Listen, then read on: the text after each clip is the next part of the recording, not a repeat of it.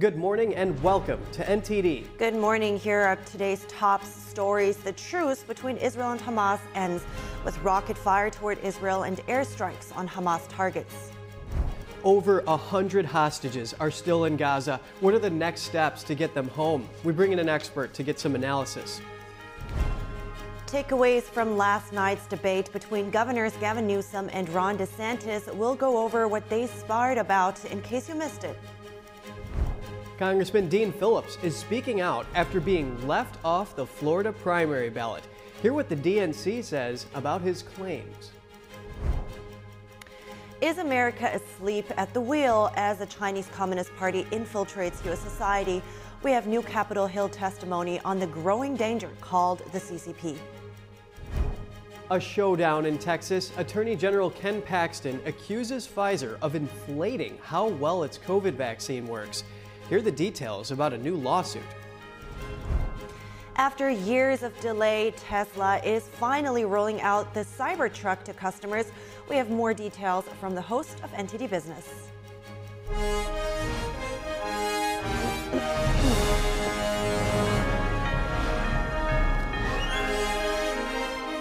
This is NTD Good Morning.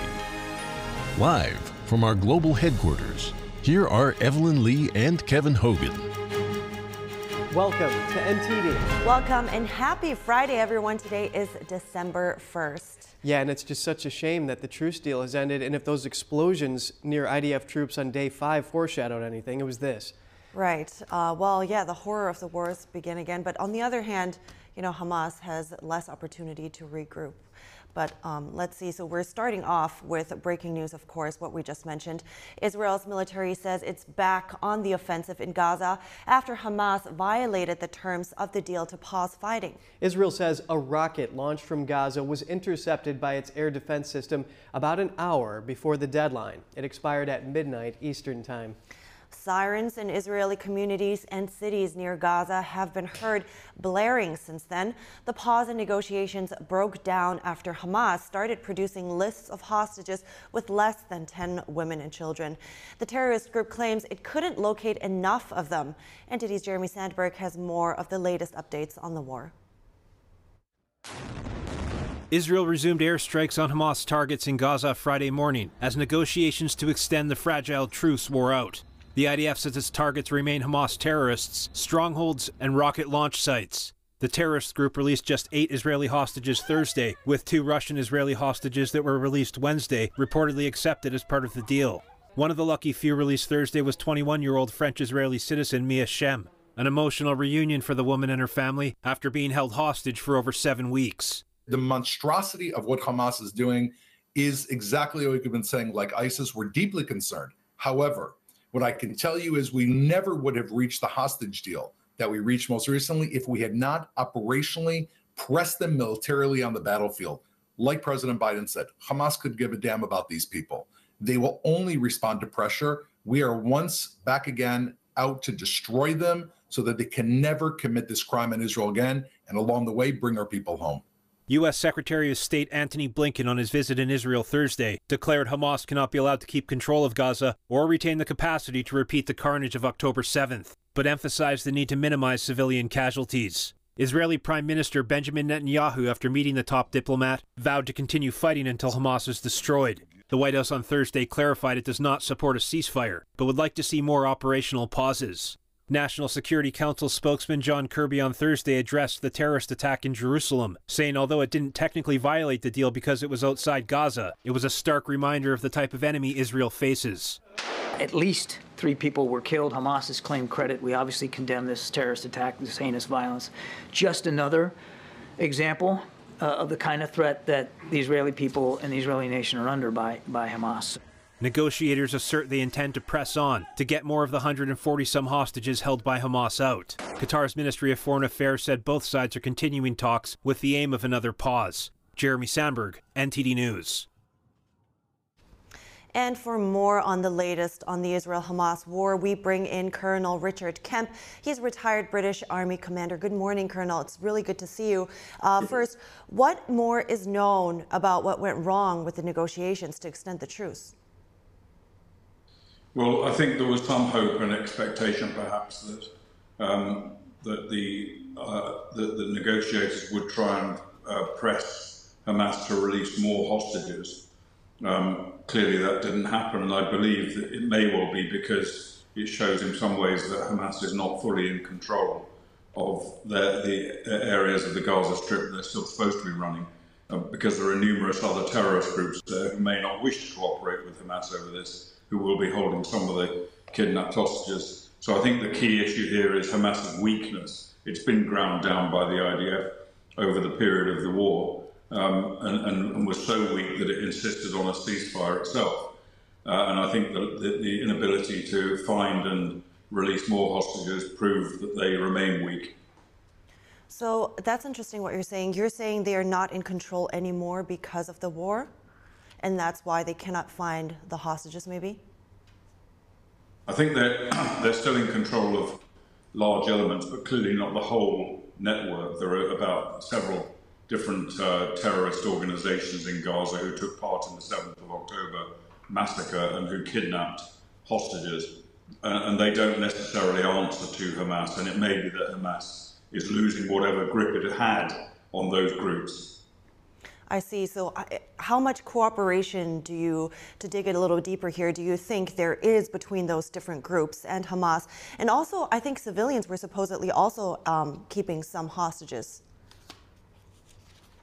Yeah, I mean, there's a limited amount of cooperation, but there's not a kind of command structure, shall we say, where Hamas says to Islamic Jihad, for example, the second biggest terrorist organization in Gaza, you do this, you do that, and they necessarily follow it. They will decide if it's in their interest to do so or not. These other groups may decide that holding hostages in their own interests is something they want to do rather than release them under a deal that was made with Hamas. And you're right as well, we've had reports that UNRWA doctors and UNRWA teachers and a pediatrician was actually holding some of these hostages inside Gaza. And of course that would make these individuals combatants. It would make them, I believe, a legitimate target for attack by Israel. And there are plenty of other civilians inside Gaza who are not necessarily fully signed up Hamas terrorists, but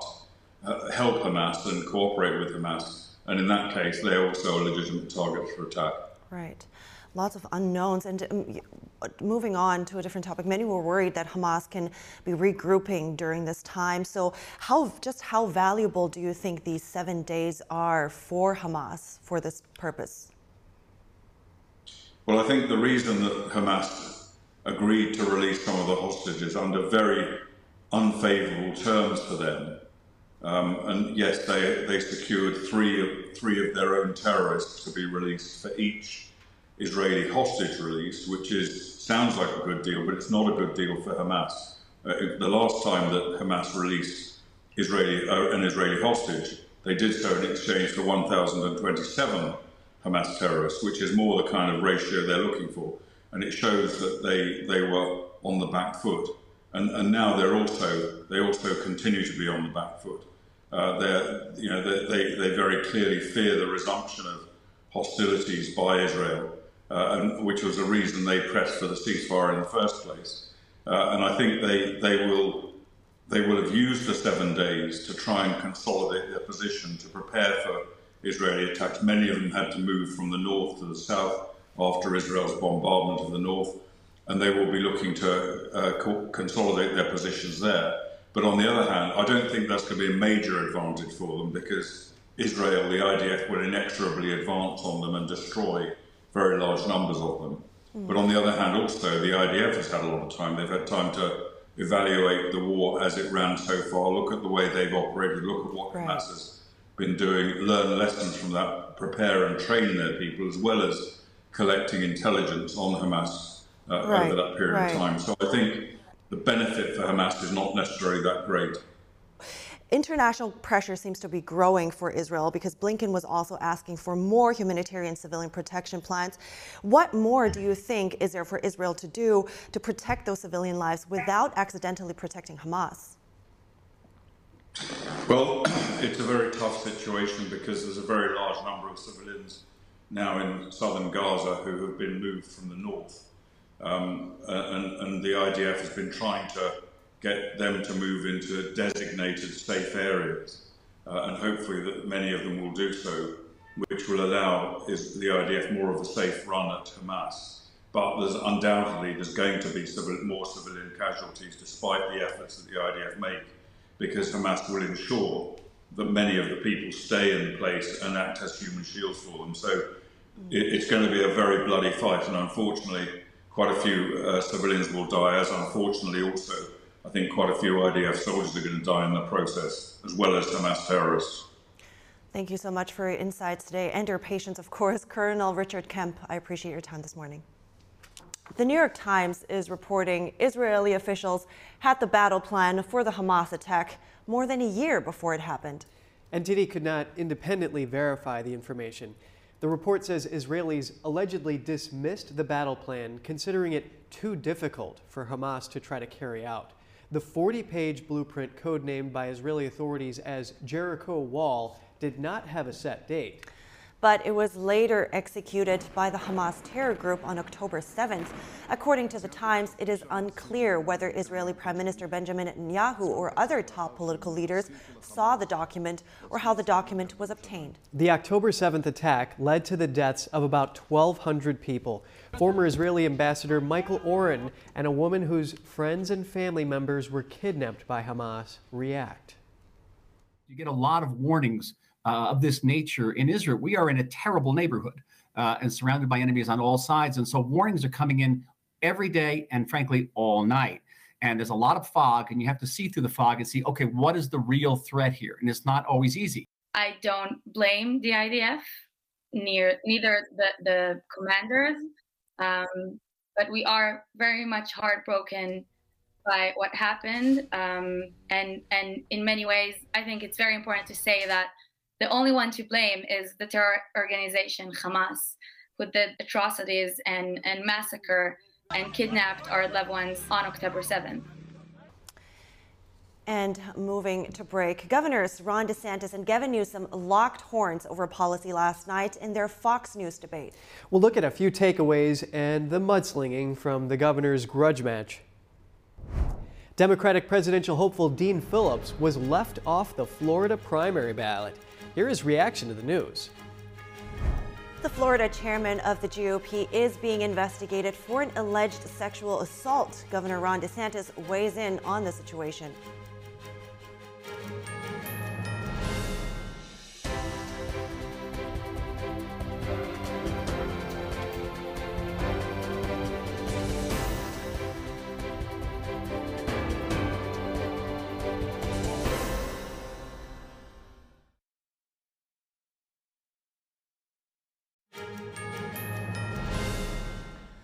Welcome back. Florida Governor Ron DeSantis and California Governor Gavin Newsom had their Fox News debate last night. The great red versus blue state debate focused on the governor's policies and how they handled issues like the pandemic lockdowns, abortion, crime, and taxes.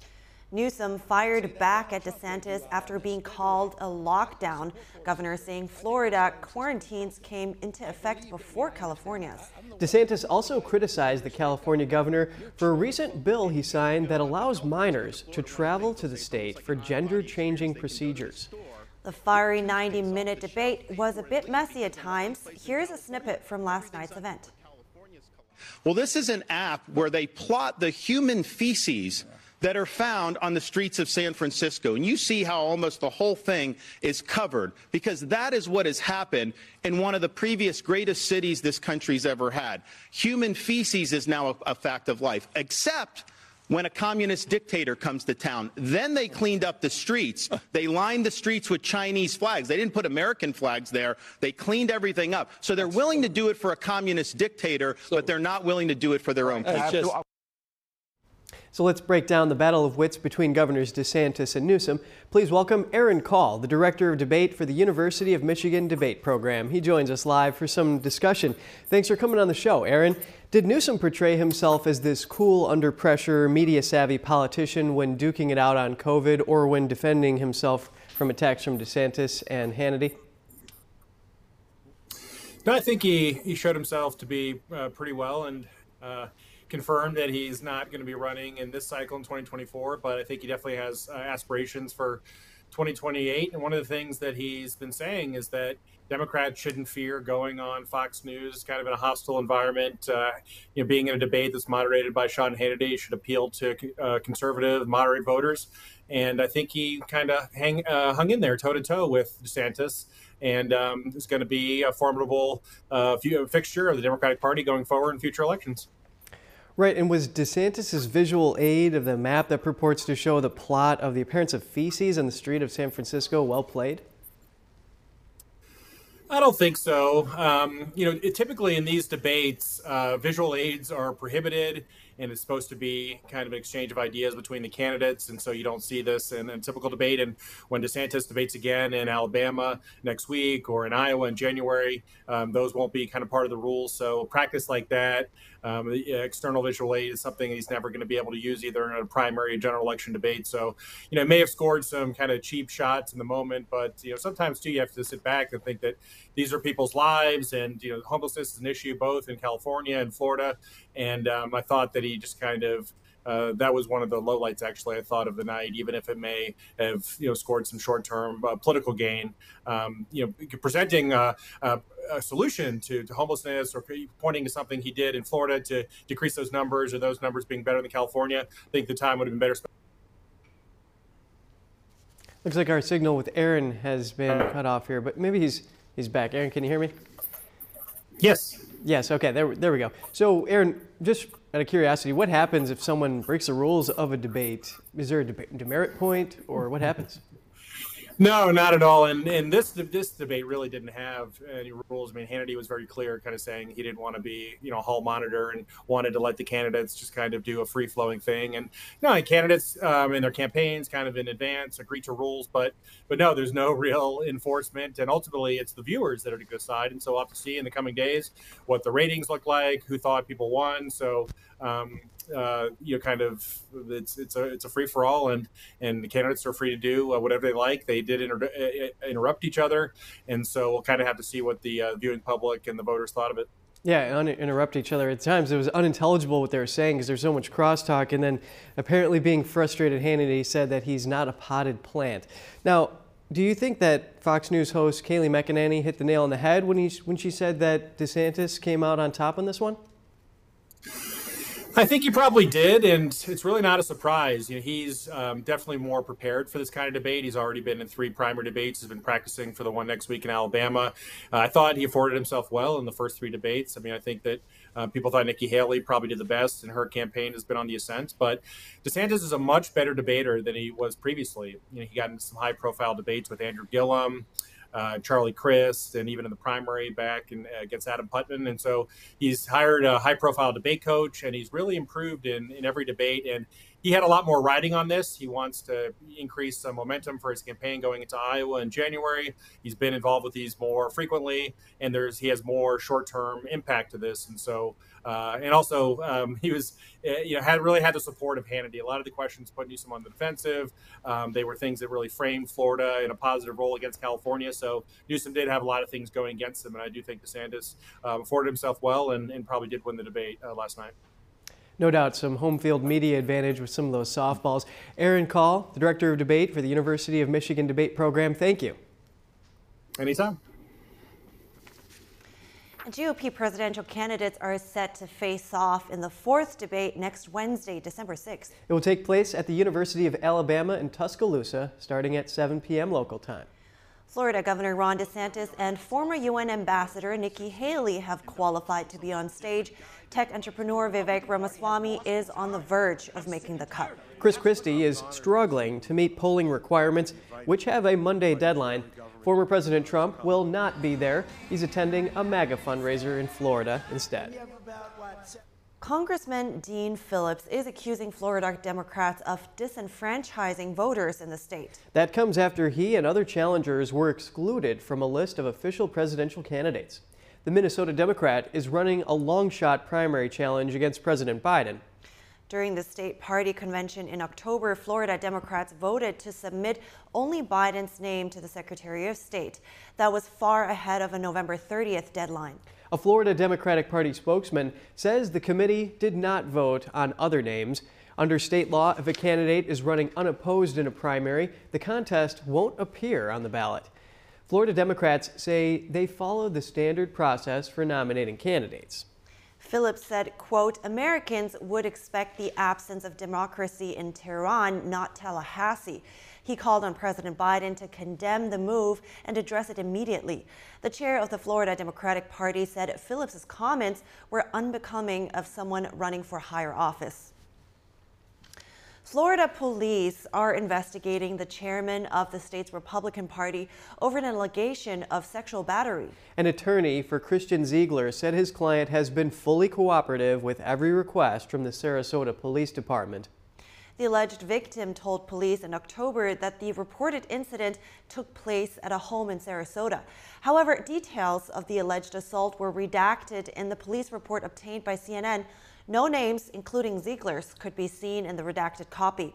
The Sarasota Police Department said no charges were filed, but could not provide further details, citing an active investigation. Florida Governor Ron DeSantis is asking Ziegler to step down as GOP chair to focus on resolving the charges.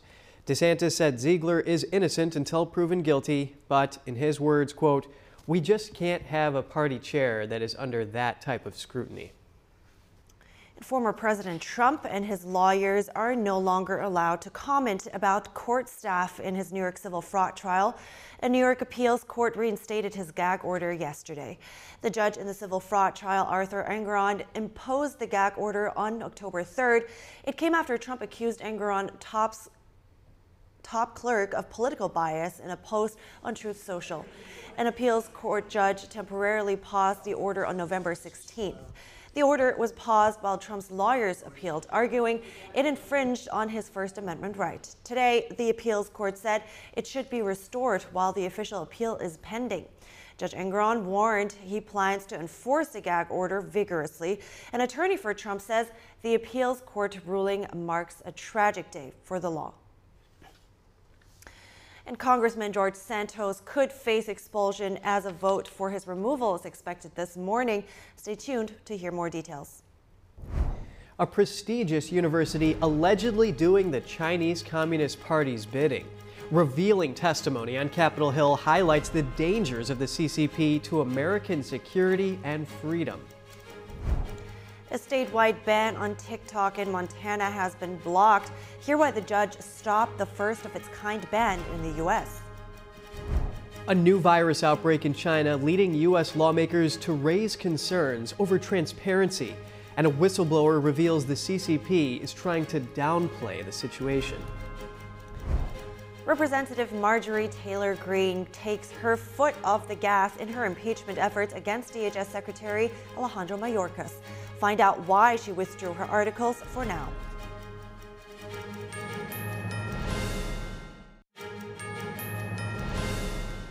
Good morning and welcome back. Congressman George Santos could make history today as the 6th member of the House of Representatives ever to be expelled. The call for his removal comes after a scathing report from the House Ethics Committee. A vote is expected this morning. Here's what's at stake for the New York representative. Well, good morning, everybody.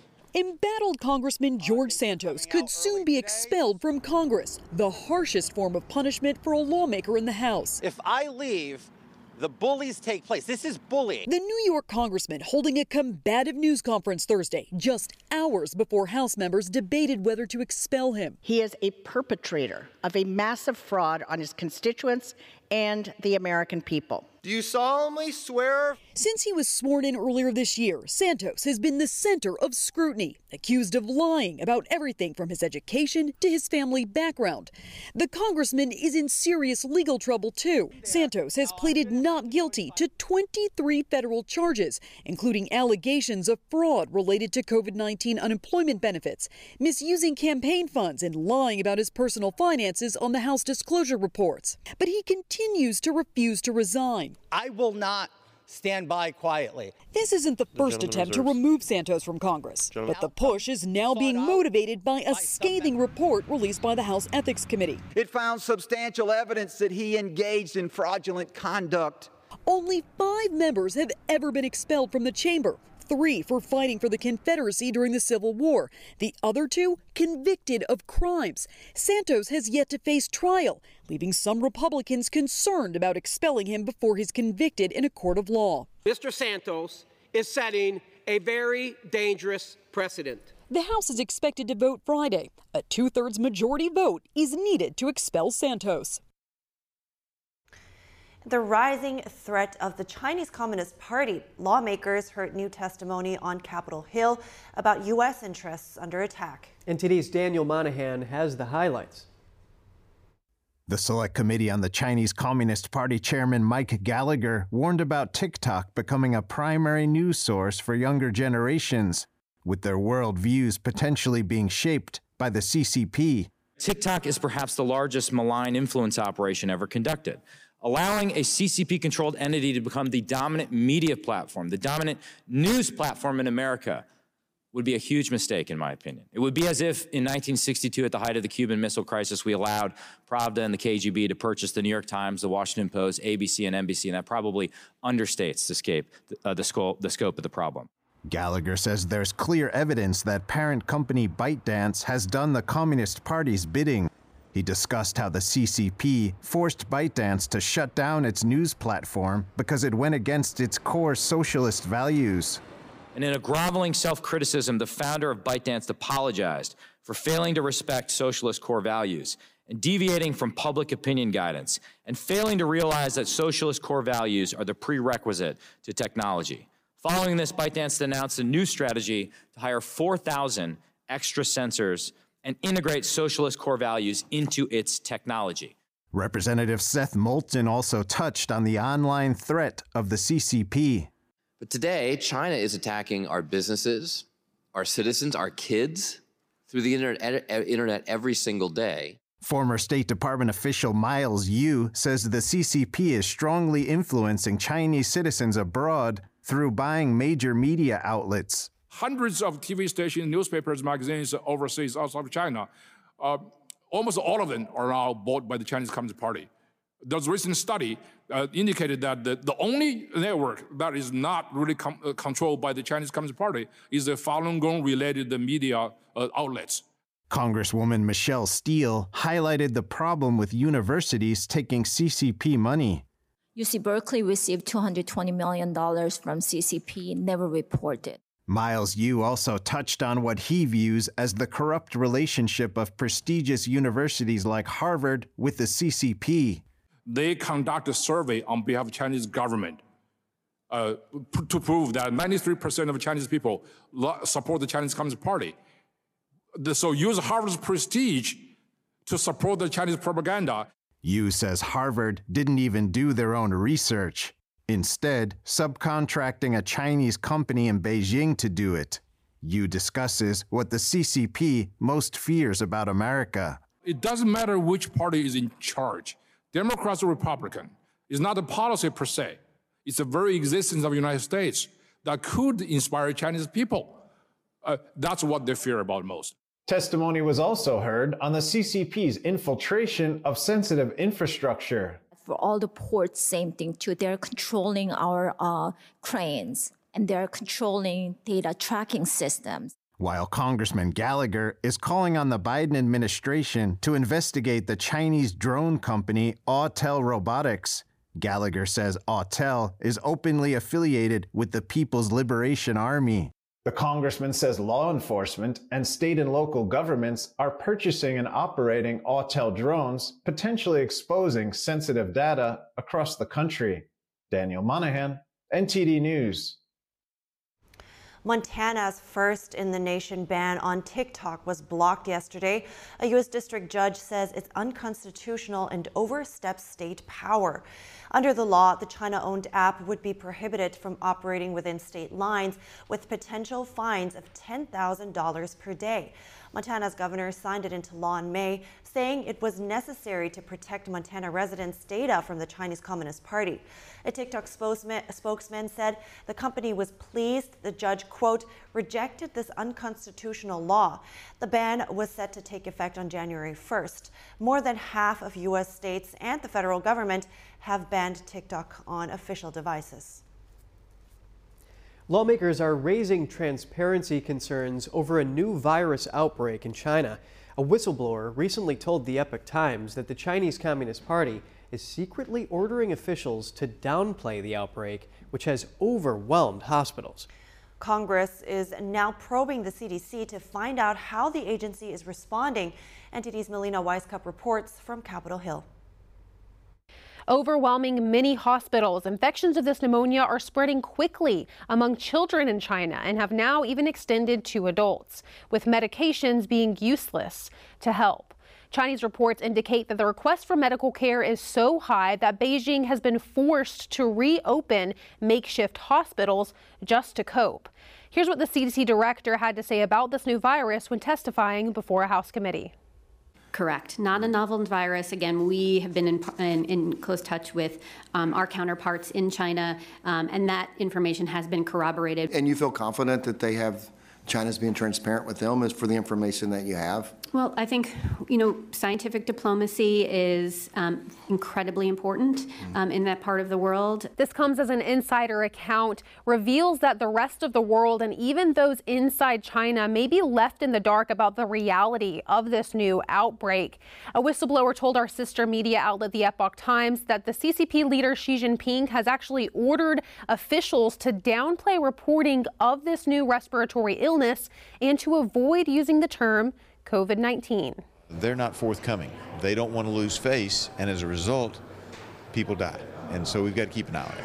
That being said, I mean, we still have the same problem we had in some sense with COVID, which is like the data coming out of China is so opaque, there's no transparency, and that's what makes it hard to analyze what the risk is beyond China's borders. The Energy and Commerce Committee has asked the CDC to be on guard about this new outbreak and to better prepare to provide more transparency into the true nature of the virus. They didn't tell us the truth during COVID.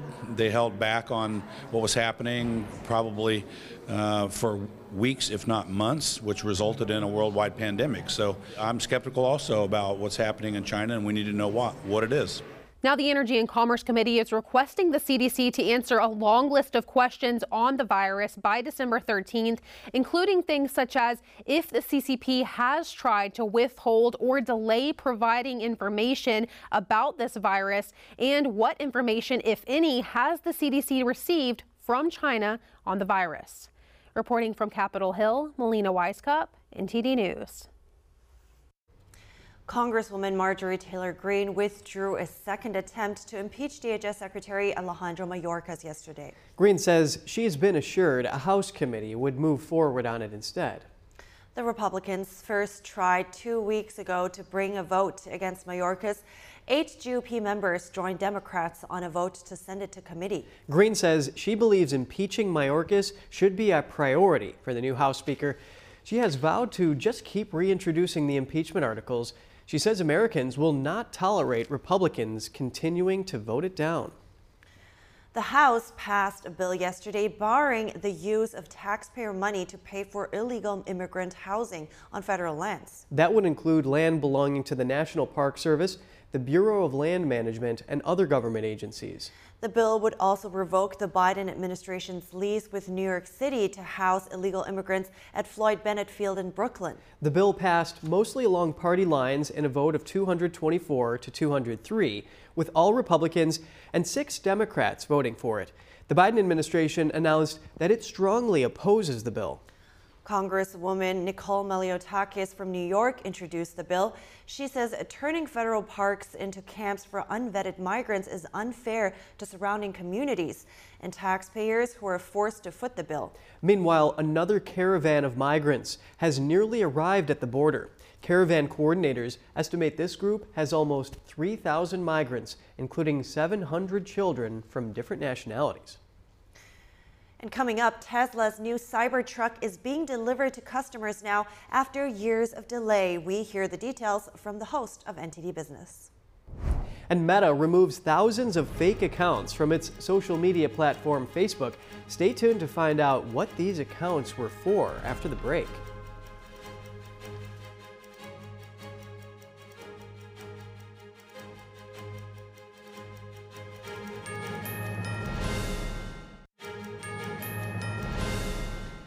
Welcome back, and the Tesla Cybertruck is here, and that is also why we have Don with us today, NTD Business host, of course. Tesla CEO Elon Musk hosted a delivery event at the company's factory in Austin, Texas. So Don, I'm not saying I'm going to buy one, but how much do they cost? Well, Kevin, it's going to set you back around $61,000 for the base model, that is. It's actually over 50% than what CEO Elon Musk had predicted in 2019. He said at that time it would cost around $40,000. So that's around 50% more. So the high-end model, it's going to set you back $100,000 or close to that. I mean, just for comparison, the Ford F-150 Lightning around only $50,000, even cheaper than the base model of the Cybertruck. So obviously the Cybertruck is targeting a very specific group of consumers. I mean, it probably won't be widespread in terms of popularity because, I mean, the majority of US consumers will not spend $100,000 on a car. You know, especially when car loan interest rates right now is higher than before.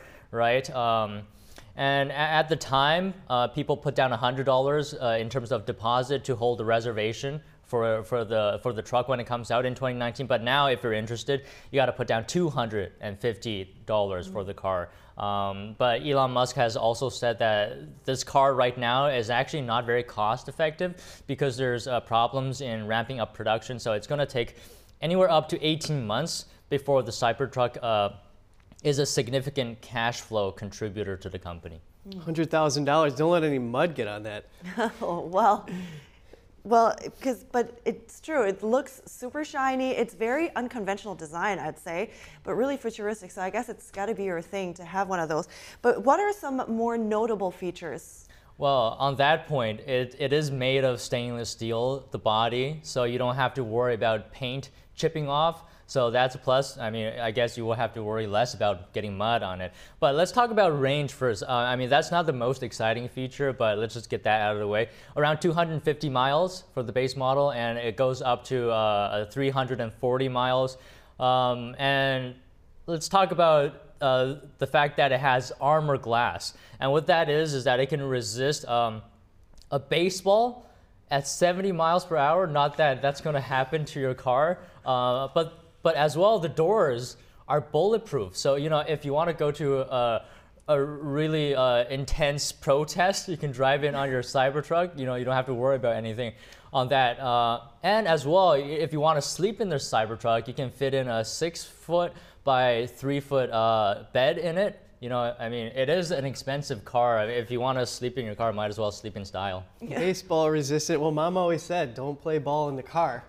So. Well, now you can. Yeah, that's a good point. And you know, another interesting thing about this is actually you can get about 130 miles of range in just 15 minutes when you plug that supercharger in there. Wow, I mean, that's pretty cool. Yeah. So you got anything else for us, Don? Yeah, sure. Meta actually recently shut down thousands of fake Facebook accounts. The social media giant realized someone in China created them to divide Americans ahead of the next election. The accounts used fake photos, names, and locations in an attempt to look like real Americans weighing in on political issues.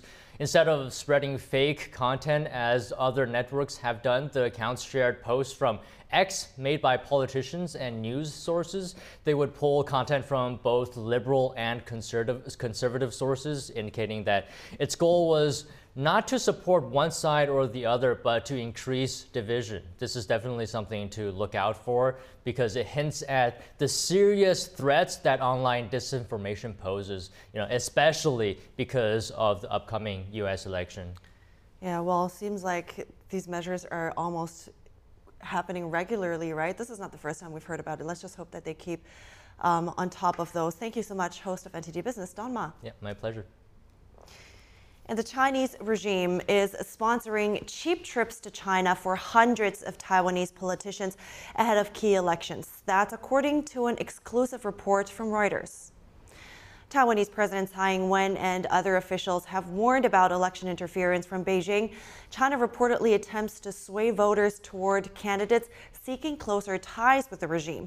Taiwanese law forbids election campaigns from receiving funds from external hostile forces such as China. Prosecutors this week are investigating 22 people in connection with interference. Coming up, Texas Attorney General Ken Paxton has strong accusations against drug maker Pfizer and its COVID vaccine. Here are the details of a new lawsuit. And phone scammers are on the prowl. NTD investigates a recent scam targeting Spectrum customers. Learn how to keep your information safe and more when we return.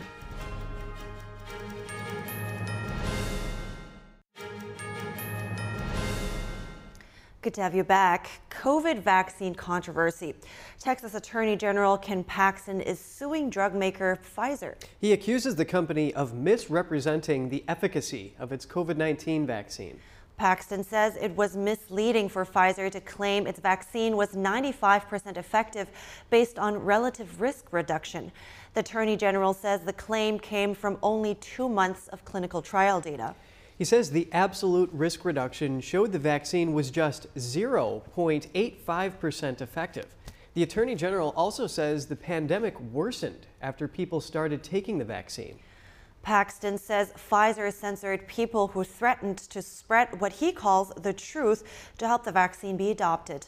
The lawsuit seeks to stop Pfizer from making alleged false claims and silencing, quote, truthful speech about its vaccine. Pfizer responded saying the information it gave about the vaccine was accurate and science-based. And as the holiday season kicks into high gear, phone scammers are working overtime to steal your hard-earned money. This time, they're doing it using fake Spectrum customer service websites. NTD's Stephanie Sakal investigates. Some Spectrum customers have fallen victim to this new scam technique. They search for the Spectrum customer service phone number, but instead, several sponsored websites pop up, whereas the original Spectrum customer service phone number is almost at the bottom. We decided to give it a try and see how far we could take our investigation. So, do you need my information to log into my Spectrum account? I just pulled up your account, ma'am. Oh, yeah. He surprisingly knew my first and last name, home address, and how much my balance was for this month. We gave him a fake name and a fake credit card information, and he went ahead and proceeded it without any problem. And you want to set this card on the file, right? Yes. Will I get a notification for my account? Yes, ma'am. You will also get the notification, and you will also get the notification that your bill has been paid for this month. You will receive the confirmation number on your email within the next 24 hours, and the payment that we are charging right now with Spectrum, it will be show up on your account. The email confirmation was never received. We also noticed that when we tried to go back to their website, they had already changed their phone number.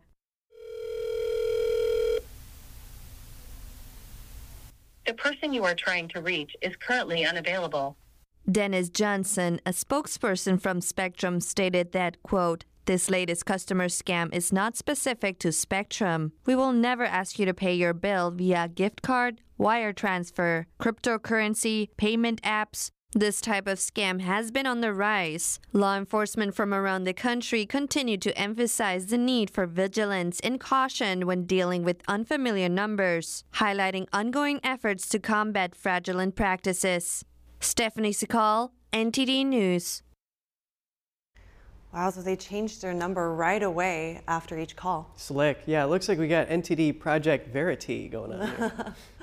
Well, but yeah, it's good to have that, to have this investigative report. But also, you know, it's sad because I think once if somebody is not that tech savvy, it's hard to catch on.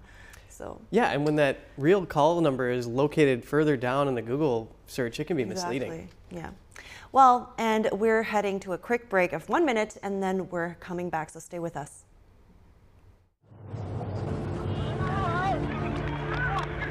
There are real consequences to controlled media.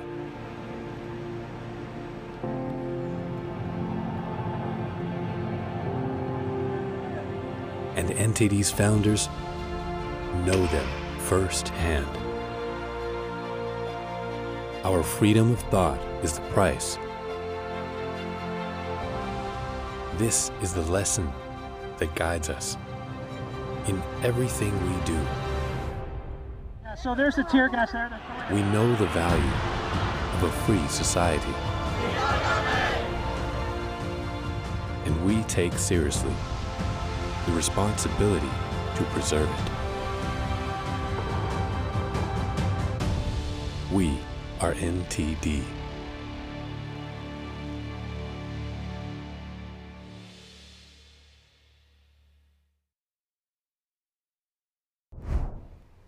Good morning. Welcome to NTD. Good morning. Here are today's top stories. The truce between Israel and Hamas ends with rocket fire toward Israel and airstrikes on Hamas targets.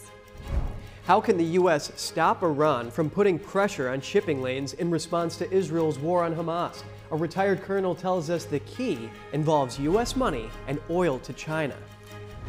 And here's a twist. Former CNN anchor Chris Cuomo says he's open to voting for former President Trump. And a man who says he is a co-founder of BLM Rhode Island is backing Trump for 2024. An author makes sense of this. Takeaways from last night's debate between Governors Gavin Newsom and Ron DeSantis. We'll go over what they sparred about in case you missed it. Dean Phillips is off the Democratic primary ballot in Florida. We'll tell you why and get his reaction coming up. Can Christmas be far away? December is here, and the president performed the annual lighting of the National Christmas Tree. Get a look at the scene in all its splendor coming up.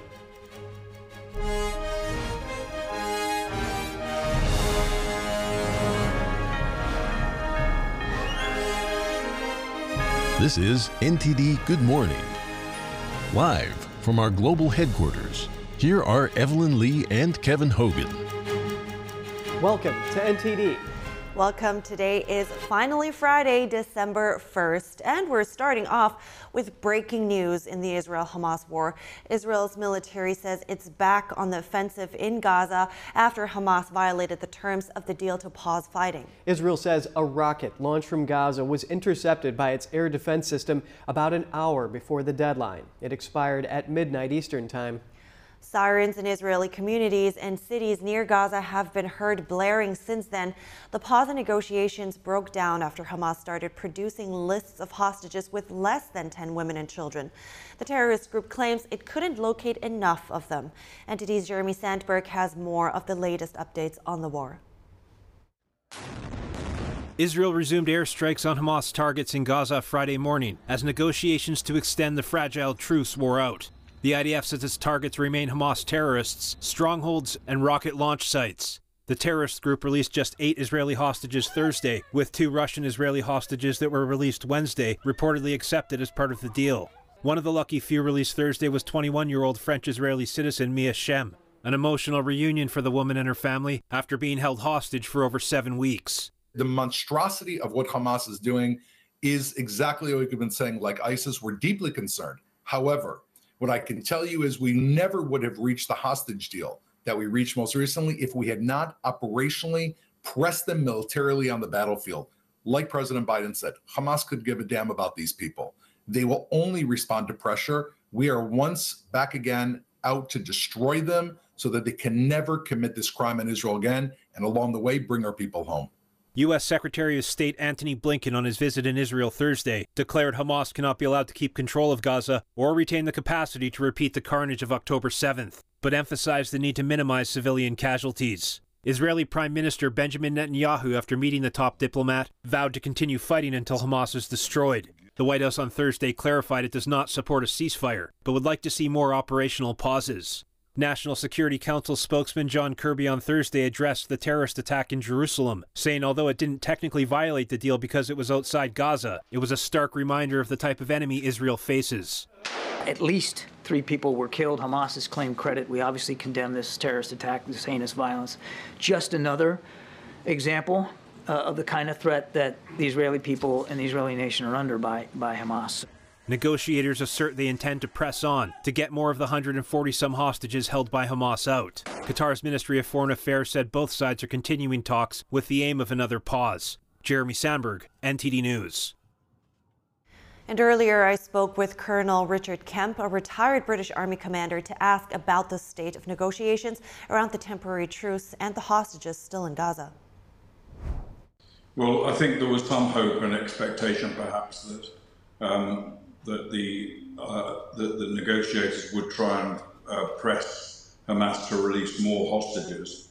Clearly, that didn't happen, and I believe that it may well be because it shows in some ways that Hamas is not fully in control of the areas of the Gaza Strip they're still supposed to be running, because there are numerous other terrorist groups there who may not wish to cooperate with Hamas over this, who will be holding some of the kidnapped hostages. So I think the key issue here is Hamas's weakness. It's been ground down by the IDF over the period of the war, and was so weak that it insisted on a ceasefire itself. And I think that the inability to find and release more hostages prove that they remain weak. International pressure seems to be growing for Israel because Blinken was also asking for more humanitarian civilian protection plans. What more do you think is there for Israel to do to protect those civilian lives without accidentally protecting Hamas? Well, it's a very tough situation because there's a very large number of civilians now in southern Gaza who have been moved from the north. And the IDF has been trying to get them to move into designated safe areas, and hopefully that many of them will do so, which will allow the IDF more of a safe run at Hamas. But there's undoubtedly going to be more civilian casualties despite the efforts that the IDF make, because Hamas will ensure that many of the people stay in place and act as human shields for them. So it's going to be a very bloody fight, and unfortunately quite a few civilians will die, as unfortunately also I think quite a few IDF soldiers are going to die in the process, as well as Hamas terrorists.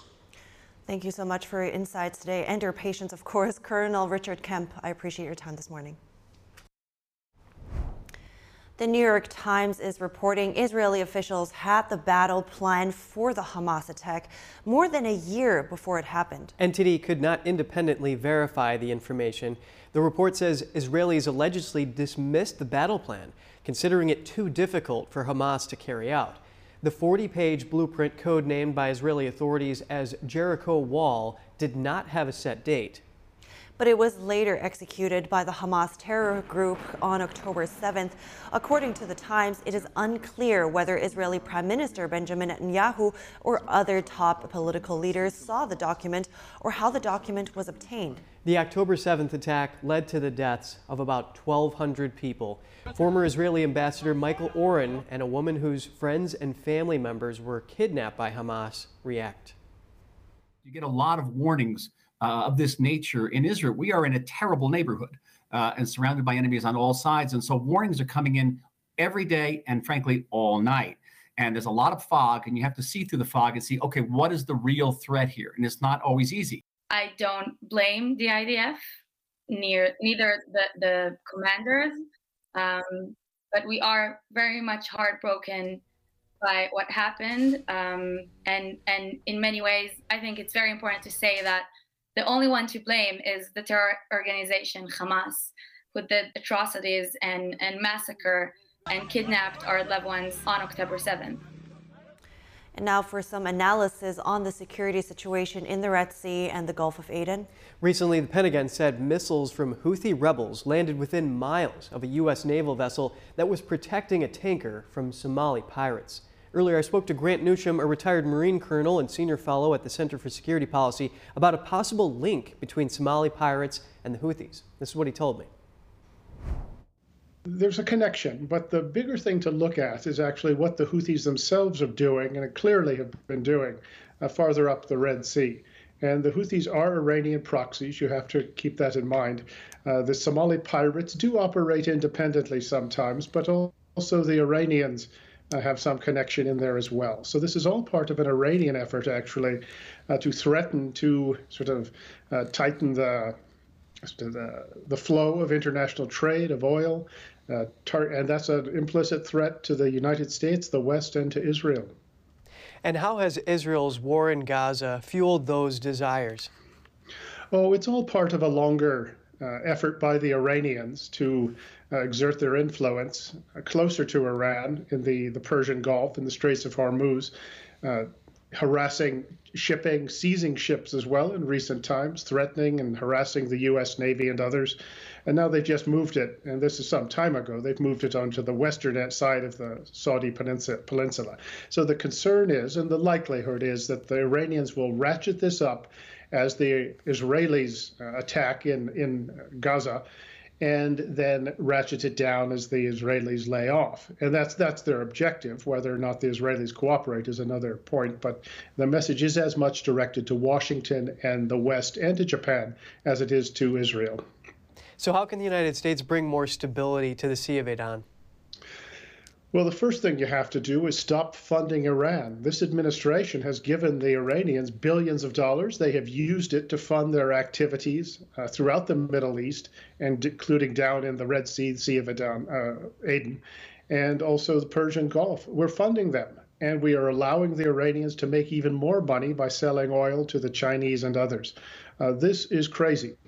And as long as you're doing that, you should not expect to have any real ability to influence what the Iranians do. Yes, we can push back and hurt them a little bit, but unless you go after stop funding the Iranians and actually make there some cost, make them absorb some cost for what they're doing, you can't expect to have any real success. And this reminds one very much of what happened in the 80s. We don't seem to learn. You mentioned oil here, so what is at stake if there is not an accessible shipping route between these lanes? Well, you can see the world depends on it, and this is where an awful lot of it flows, is through these two straits of Hormuz, and then that very narrow gap between Yemen and Djibouti at the bottom of the Red Sea. And it's not just oil, it's about 1/3 of daily ship travel goes through that strait between Djibouti and Yemen. So you put you'd hamper that, close it off, or even just make it harder to move. And that has a very serious ripple effect globally, economically, and that potentially causes the free world to ease off of Iran, in which Iran loves it, and we're playing into their hand. Well, thank you so much for weighing in on this. Retired Marine Colonel Grant Newsham. A pleasure. Thank you for having me. Up next, are voters changing their views about a 2024 Trump presidency? TV host Chris Cuomo, once a vocal critic, now says he's open to voting for Trump. And a Trump endorsement from a man who says he's a BLM Rhode Island co-founder as a national organization seeking to clarify its position. We bring you takeaways from last night's governor's debate with no shortage of mudslinging or open grievances about policies. Left off the Democratic presidential ballot in Florida, that's what happened to presidential hopeful Dean Phillips. We have his reaction. The gag order on former President Trump is back in place in the New York civil fraud trial. What the judge and Trump's attorneys have to say. And a sign Christmas is rapidly approaching. President Biden lit the national Christmas tree last night. We share some highlights with you coming up.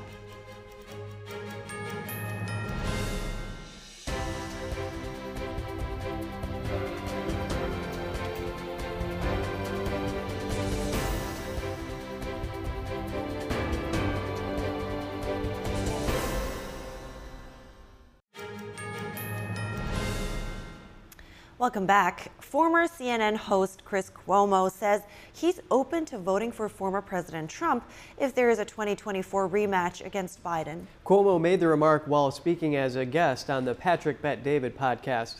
Cuomo says the first vote he ever cast was for a Republican and that he feels Trump's risk to America isn't any greater than Biden's.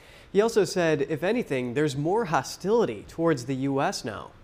The co-founder of Black Lives Matter in Rhode Island, Mark Fisher, has endorsed Trump for his 2024 run.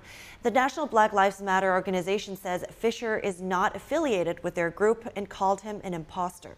BLM and Black Lives Matter Rhode Island PAC clarified yesterday they do not support Trump.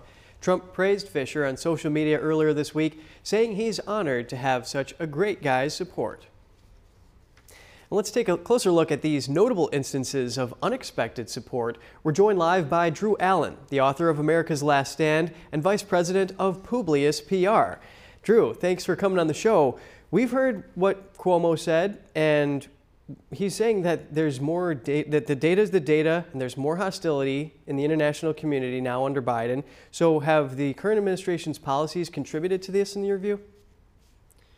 Well, certainly this is an indefensible administration. I think that's what the takeaway from the Cuomo comments are. This administration is so bad, so miserable, that even Cuomo is hesitant to come out and defend the Biden administration because he can't do it. And Cuomo joins Cardi B. He joins a long list of people who are dyed-in-the-wool Democrats, people that vote is just supposed to be expected. You see that in the black community, too. I mean, they feel like they're being taken advantage of. And he's saying, no, I'm actually open. Now, Cuomo, of course, isn't coming out, and he's not MAGA, and he's not like me. But people are now experiencing what I think Trump supporters were forced to kind of feel for a while, which is, they're supposed to be a little bit sheepish about their support because, I mean, how can you support this administration? So, yeah, I mean, people feel it objectively. The data is the data. Everywhere you look, by every metric, this administration is a historic failure. Well, and echoing his stance there, Cuomo's, is that the House Budget Committee says that Biden's reckless policies are actually contributing to a weakened standing of the United States and is emboldening the enemies, and they point to the botched Afghanistan withdrawal and over $200 million going directly to Gaza when the United States did not cease financial assistance to the Palestinian Authority. Mark Fisher, he's the person who says he is the co-founder of Black Lives Matter Rhode Island, supports Trump. This is something that seems to be pretty unexpected here. And Fisher told Fox News that he understands when someone's for us and when someone's not. And it's obvious the Democratic Party is not for us. So do you think this is just an isolated instance here, Cuomo and Fisher, or are we seeing a trend now?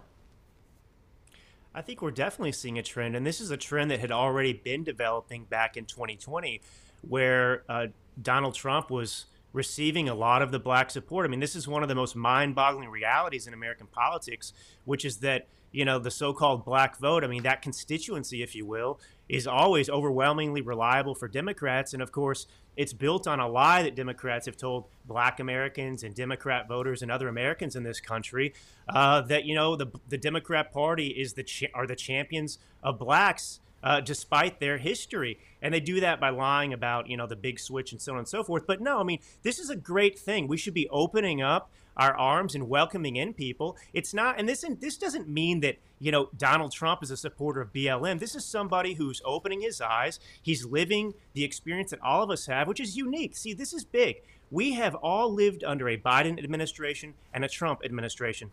If you just ask kind of the Reagan question, but say, were you better off under Biden than you were under Trump? No American can objectively say they're better off today than they were under Trump. So this is great. We should be reaching out to these people, talking to them, and using this as an opportunity to finally explain to them why the Democrat policies are responsible and tie it to that. It's not accidental. Right, and Fisher said that Trump had done more for the black community than any president I can think of in my lifetime. Why do you think he's saying that? Well, one is he's lived under both administrations. Economically, this is the big lie too from the left. That Trump's policies, tax cuts, those are only benefiting the rich. That's not true. The black community benefited just like every other American in this country under the Trump administration and his economic policies. I mean, remember, under Trump, black unemployment was the lowest in recorded history. And, he passed the First Step Act, which is something Democrats, never did. They talked about the fact that, marijuana, blacks being put in jail over, marijuana sales or use in the past. It was too extreme. So he reduced those sentences. And I think the most important thing Trump did is he talked to black Americans like they were individuals. He didn't take advantage of them. And just his stature, his ability to talk and relate to anybody, I think, he would just go and talk to the black community, the so-called black community, if you will. So it kind of eliminated this lie that a lot of Republicans carry with them, which is you're going into enemy hostile territory because people believe that Republicans are anti-black. You have to prove that you're not racist. Trump, there's not a racist bone in Trump's body. And so by virtue of him being kind of an ambassador for, us, for conservatives, it was great. Drew Allen, author of America's Last Stand and vice president of Publius PR, thank you for your time. Thank you. Florida Governor Ron DeSantis and California Governor Gavin Newsom had their Fox News debate last night. The great red versus blue state debate focused on the governor's policies and how they handled issues like the pandemic lockdowns, abortion, crime, and taxes. Newsom fired back at DeSantis after being called a lockdown governor, saying Florida quarantines came into effect before California's. DeSantis also criticized the California governor for a recent bill he signed that allows minors to travel to the state for gender-changing procedures. The fiery 90-minute debate was a bit messy at times. Here's a snippet from last night's event. Well, this is an app where they plot the human feces that are found on the streets of San Francisco. And you see how almost the whole thing is covered, because that is what has happened in one of the previous greatest cities this country's ever had. Human feces is now a fact of life, except when a communist dictator comes to town. Then they cleaned up the streets. They lined the streets with Chinese flags. They didn't put American flags there. They cleaned everything up. So they're willing to do it for a communist dictator, but they're not willing to do it for their own people. Former President Trump and his lawyers are no longer allowed to comment about court staff in his New York civil fraud trial. A New York appeals court reinstated his gag order yesterday. The judge in the civil fraud trial, Arthur Engoron, imposed the gag order on October 3rd. It came after Trump accused Engoron's top clerk of political bias in a post on Truce social. An appeals court judge temporarily paused the order on November 16th. The order was paused while Trump's lawyers appealed, arguing it infringed on his First Amendment right. Today, the appeals court said it should be restored while the official appeal is pending. Judge Engoron warned he plans to enforce the gag order vigorously. An attorney for Trump says the appeals court ruling marks a tragic day for the law. And Congressman Dean Phillips is accusing Florida Democrats of disenfranchising voters in the state. That comes after he and other challengers were excluded from a list of official presidential candidates. The Minnesota Democrat is running a long-shot primary challenge against President Biden. During the state party convention in October, Florida Democrats voted to submit only Biden's name to the Secretary of State. That was far ahead of a November 30th deadline. A Florida Democratic Party spokesman says the committee did not vote on other names. Under state law, if a candidate is running unopposed in a primary, the contest won't appear on the ballot. Florida Democrats say they followed the standard process for nominating candidates. Phillips said, quote, Americans would expect the absence of democracy in Tehran, not Tallahassee. He called on President Biden to condemn the move and address it immediately.